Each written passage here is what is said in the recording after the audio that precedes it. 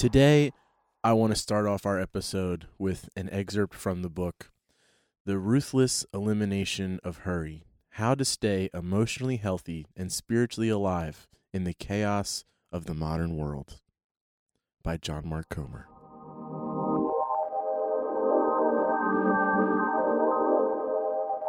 I'm just old enough to remember this thing from the late 90s we called boredom. Anybody? You digital natives have no clue what I'm talking about. Boredom? Is that like when you have a bad Wi-Fi connection and your Instagram feed takes more than 2 seconds to load? Kind of. Just multiply that feeling by, well, a lot. If you were born after, say, 1995, then you can't really remember a time when infinity wasn't in your front right pocket. But I can. There was a time when you'd be flying across the country, somewhere over, say, Minnesota, and you'd finish your book earlier than expected and just stare out the window with nothing to do. Or you'd be waiting in a line at your coffee shop of choice, 5 people ahead of you, and you'd have to just stand there. The extroverts in line would all strike up a conversation. We introverts would smile and nod, secretly thinking, why, dear God, is this total stranger talking to me? Anybody remember this? Waiting at the bus stop, stuck in traffic, sitting in the theater before a movie, in the back of a less than enthralling poli-sci class with nothing for your mind to do but wander through the infinite realm of possibility? Now, all these little moments are gone, swallowed up by the digital carnivore. The second we even feel a hint of boredom coming on, we reach for the appendages that are our smartphones, check our news feeds, answer an email, reply all, click. Read a tweet about Donald Trump's tweet about who knows what. Before we tweet about who knows what, look up the weather for Thursday, search for a new pair of shoes, and naturally slay at Candy Crush. Today, we're going to talk about silence.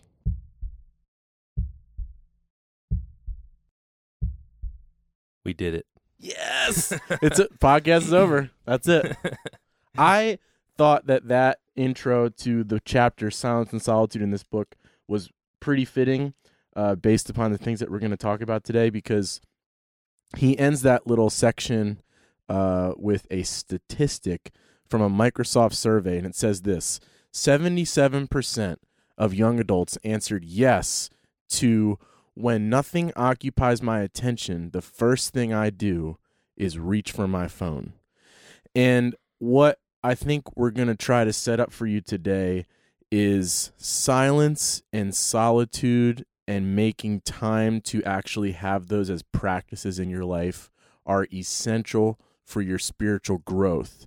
And actually, the modern digital age that we find ourselves in and how occupied we are with our phones and different things like that proves we don't like to have those moments because of the things that might come up in our hearts or in our spirits or in our minds, and we don't really want to deal with that stuff, or we're just not used to it. We were born with something to do all the time, and that's actually detrimental to your spiritual relationship, with Christ. And let's be clear before we get into it, what we're not doing is glorifying social isolation or loneliness. Correct.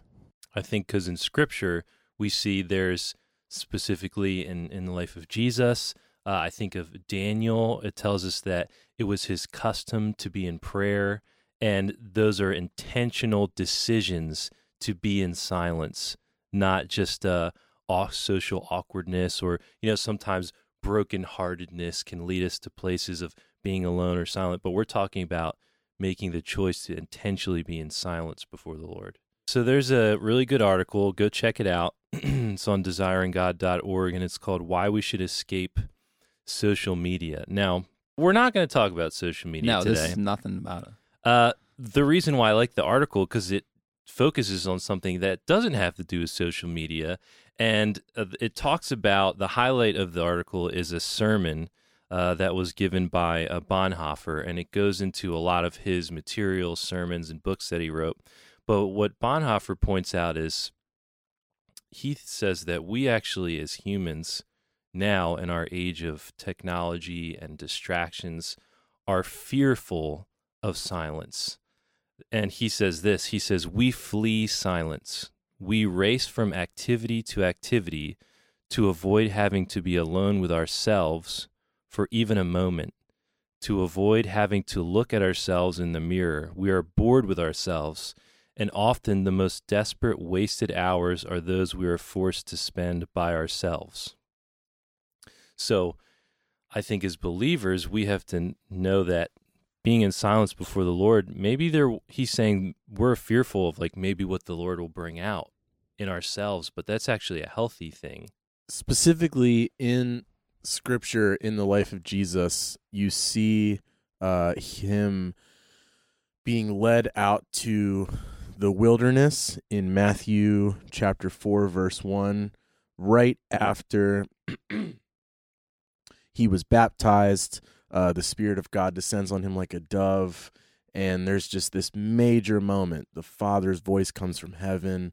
It says that this is my beloved Son with whom I am well pleased. And then it's so odd to some modern readers that all of a sudden you just see the very next verse in the next chapter that he was led up by the Spirit into the wilderness to be tempted by the devil. And you would think maybe after that major moment of baptism and approval from the Father, like Jesus would just get going. Like he would hit his ministry, he would hit the towns and the villages, start teaching, start healing. Like that would be the best moment probably. All the momentum is there.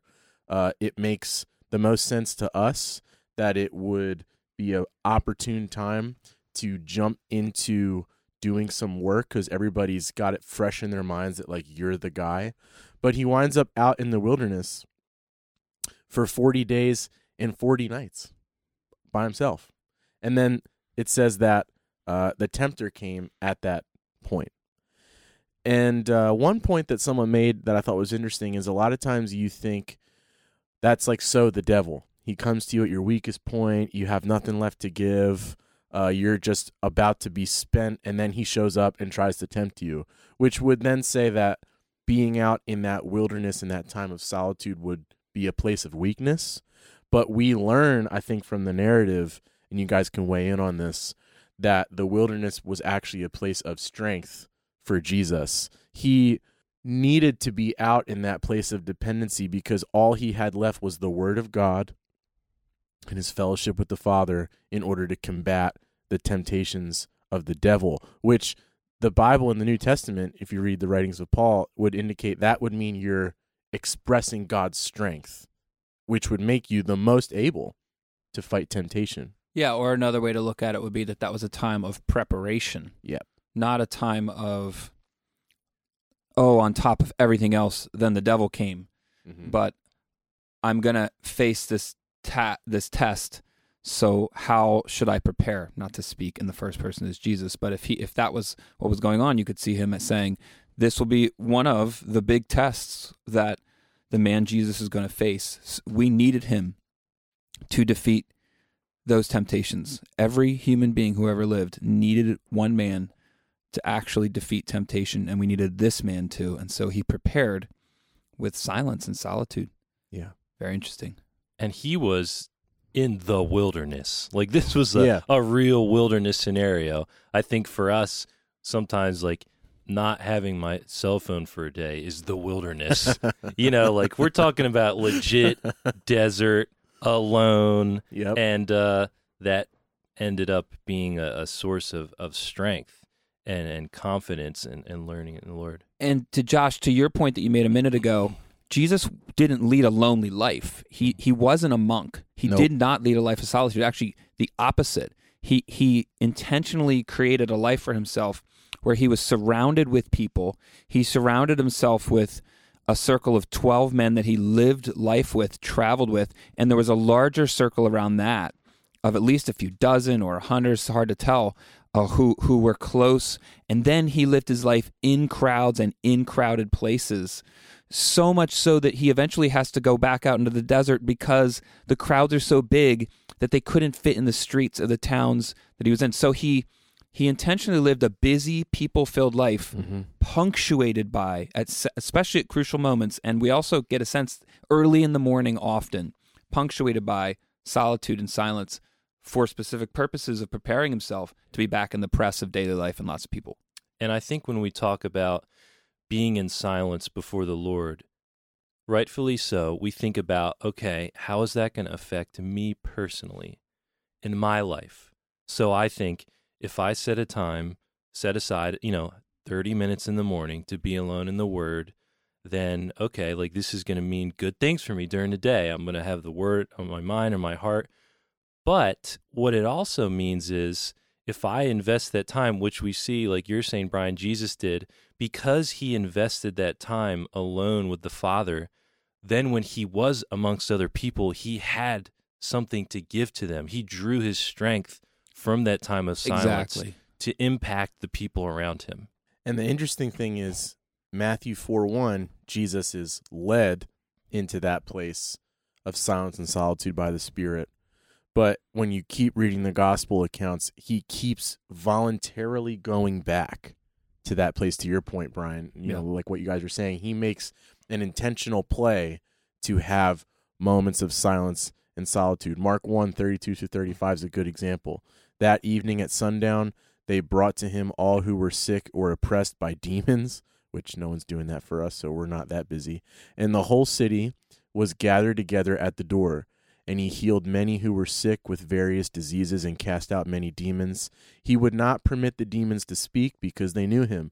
And, verse 35, rising very early in the morning, while it was still dark, he departed and went out to a desolate place, and there he prayed. Mark 6, verse 30-31.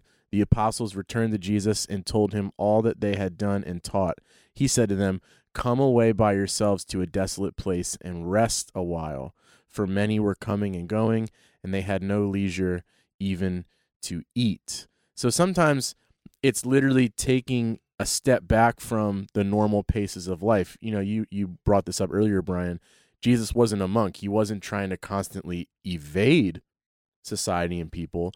These texts prove the opposite. He was so in the throes of it that he was creating new rhythms to be able to have that strength and silence. And then he tries to impart that to his followers. They're excited about what they're doing. He's like, okay, that's great. We have to go take some time now. And they couldn't even get that because in that account, then the crowd show up and he feeds the 5,000. And I think you have the Mark 6 passage, which highlights that it wasn't only for silence. Jesus was not a modern urban digital atheist / Buddhist monk. Nope. Whoa. That's insane.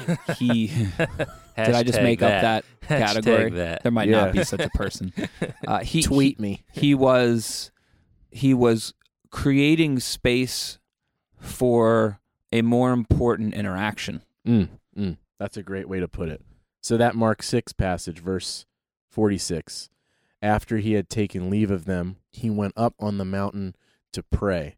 And when evening came, the boat was out on the sea, and he was alone on the land, which is actually a key detail. So what he's doing is he's taking time for silence and solitude in order to specifically pray and interact with the Father. G. Campbell Morgan has a good quote on this specific work of Jesus separating from the norm and going to pray. He says, the word praying connotes far more than asking. It suggests the going forward in desire to God, not for God's gifts only, but for God. It is the word for true worship, the word that describes the soul moving out toward God, desiring Him, and all He has to give.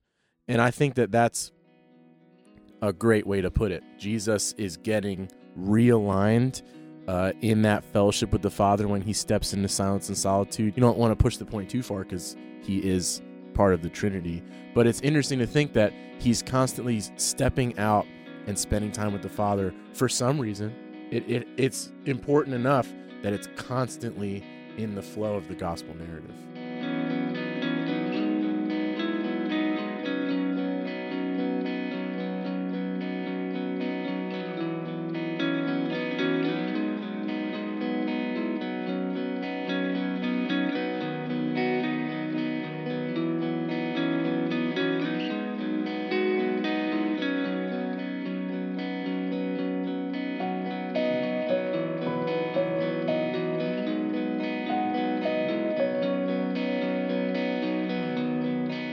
think that's something we have to work to implement into our lives. Like it might not be easy for us to start doing this if we don't have a habit of doing it now.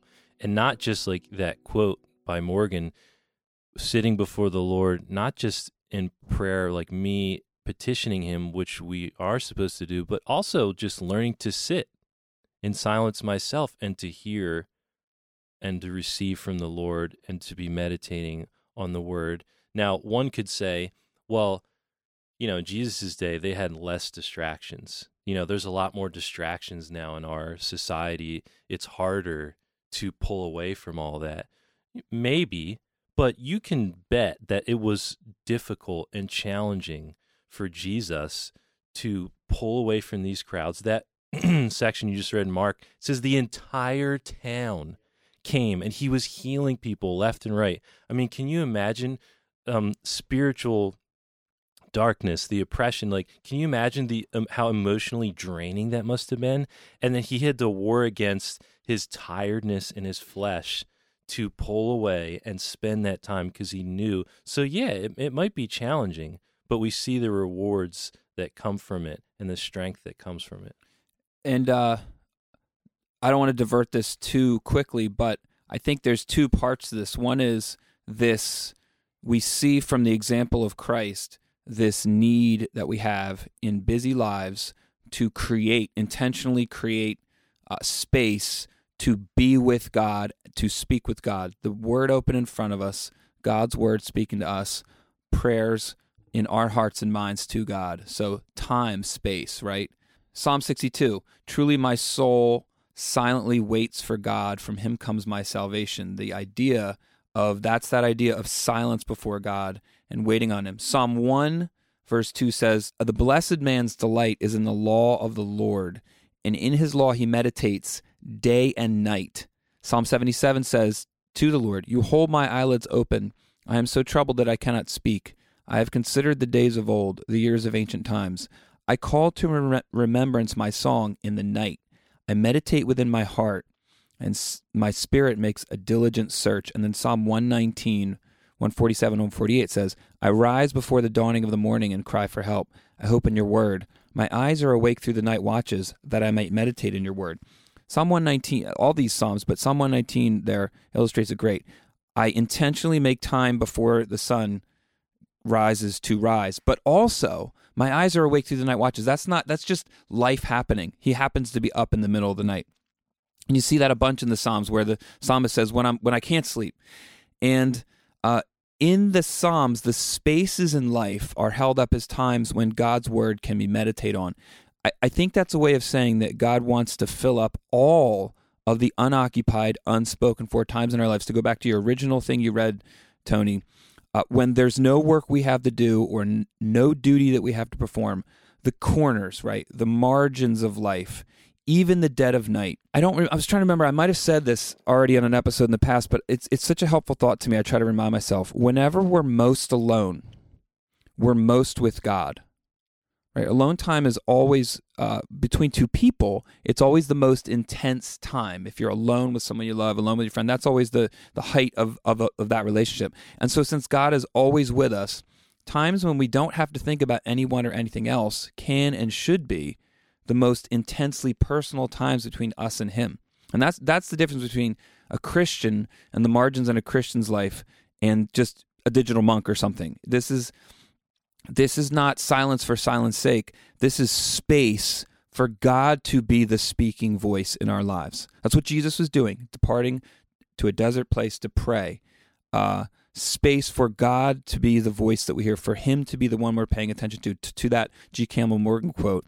And so one of the best ways we do that is by turning our attention to him, by thinking about his word, or even being open to noticing the world he made. Psalm 8, when I consider your heavens and the work of your fingers, the moon and the stars which you have ordained.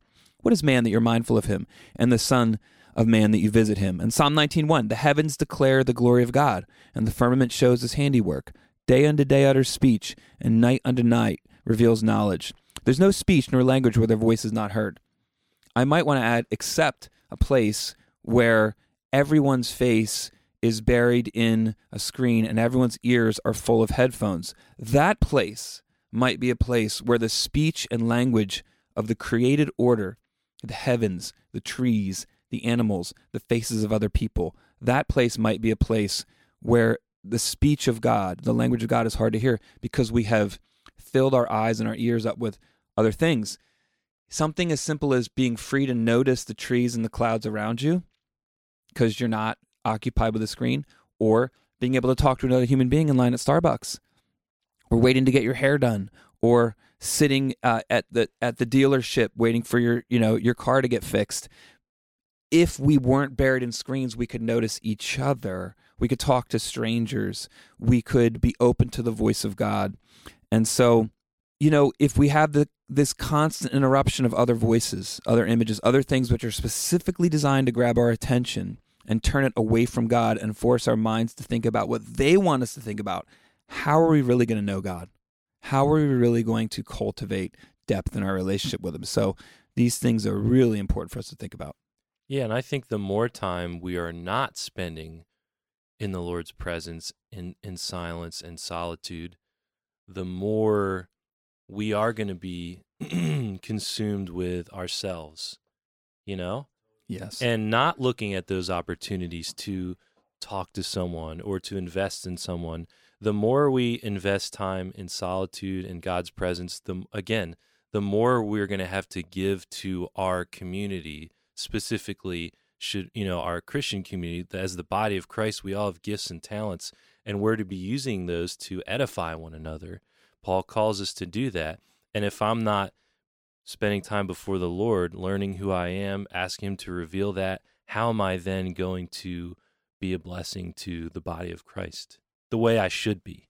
Andrew Sullivan had an article he wrote in 2016 for New York Times and kind of adds to that and says, this new epidemic of distraction is our civilization's specific weakness. This is the threat to our souls. At this rate, if the noise does not relent, we might even forget we have any. In the Screwtape Letters, which is a great book, there's this quote from Screwtape, and he's basically making the case that the devil's realm is a kingdom of noise. And there's this great quote that says, we will make the whole universe a noise in the end. And I just wonder how much of our inability to experience intentional silence and solitude is actually the devil subverting humans' ability to truly be present with the Lord and from that be able to be used to minister to other people. We have to be able to fight against this. So much of what people talk about with normality and like conversations about social media or even phones in general, just like, well, this is the way that it is now. Like, you have to figure out how to face it. And I would just push back a little bit and say, I don't even know if that's a true statement. Just because it's the way that it is doesn't mean that it came from God. We belabored that. Yeah, I mean, let's be really honest. Tinder is the way that it is. So is that just how we have to relate to people? Like, those ways of thinking have not maturely reflected on Scripture and our calling to be different and the power that God gives us in the Holy Spirit to actually be completely different people. And I think we can look through Scripture as we have today. We can look through history at other great men and women of faith, missionaries. One thing that is consistent in the life of so many people and Christians who we consider heroes of the faith in the past, even recent history, is they had time with the Lord. They had time with the Lord that they set aside. If you read about Hudson Taylor, I read a book about him not long ago, and like toward the end of the book, it just says how the secret for him was just being alone with the Lord, like making that decision to get up an hour earlier and be alone. That can mean huge things in the life of a believer and in the lives of people around them. We have to get back to that. That is not an uncool idea. Yeah. It is not an old idea that is supposed to be tossed out. It's something that I think we really need in our age range to really practice intentionally 7 days a week. In the book of Revelation, the last letter in the letters to the churches, Jesus exhorts that church that was the lukewarm church. We all remember. And he said, I'm standing at the door and knocking. If anyone opens, I'll come in and dine with him. I think what we're saying today is just like, let's give the Lord like that opportunity. Like making time to be in silence is giving God the opportunity to speak into our lives. And if we're not making that effort, maybe there's blessings the Lord hasn't given us yet, or things he hasn't spoken to us yet, because simply we just haven't given him the opportunity to do it. And he says, if you open the door, I'll come in. Like there is that part on our end that's effort involved. And there is blessing if we step out and do that.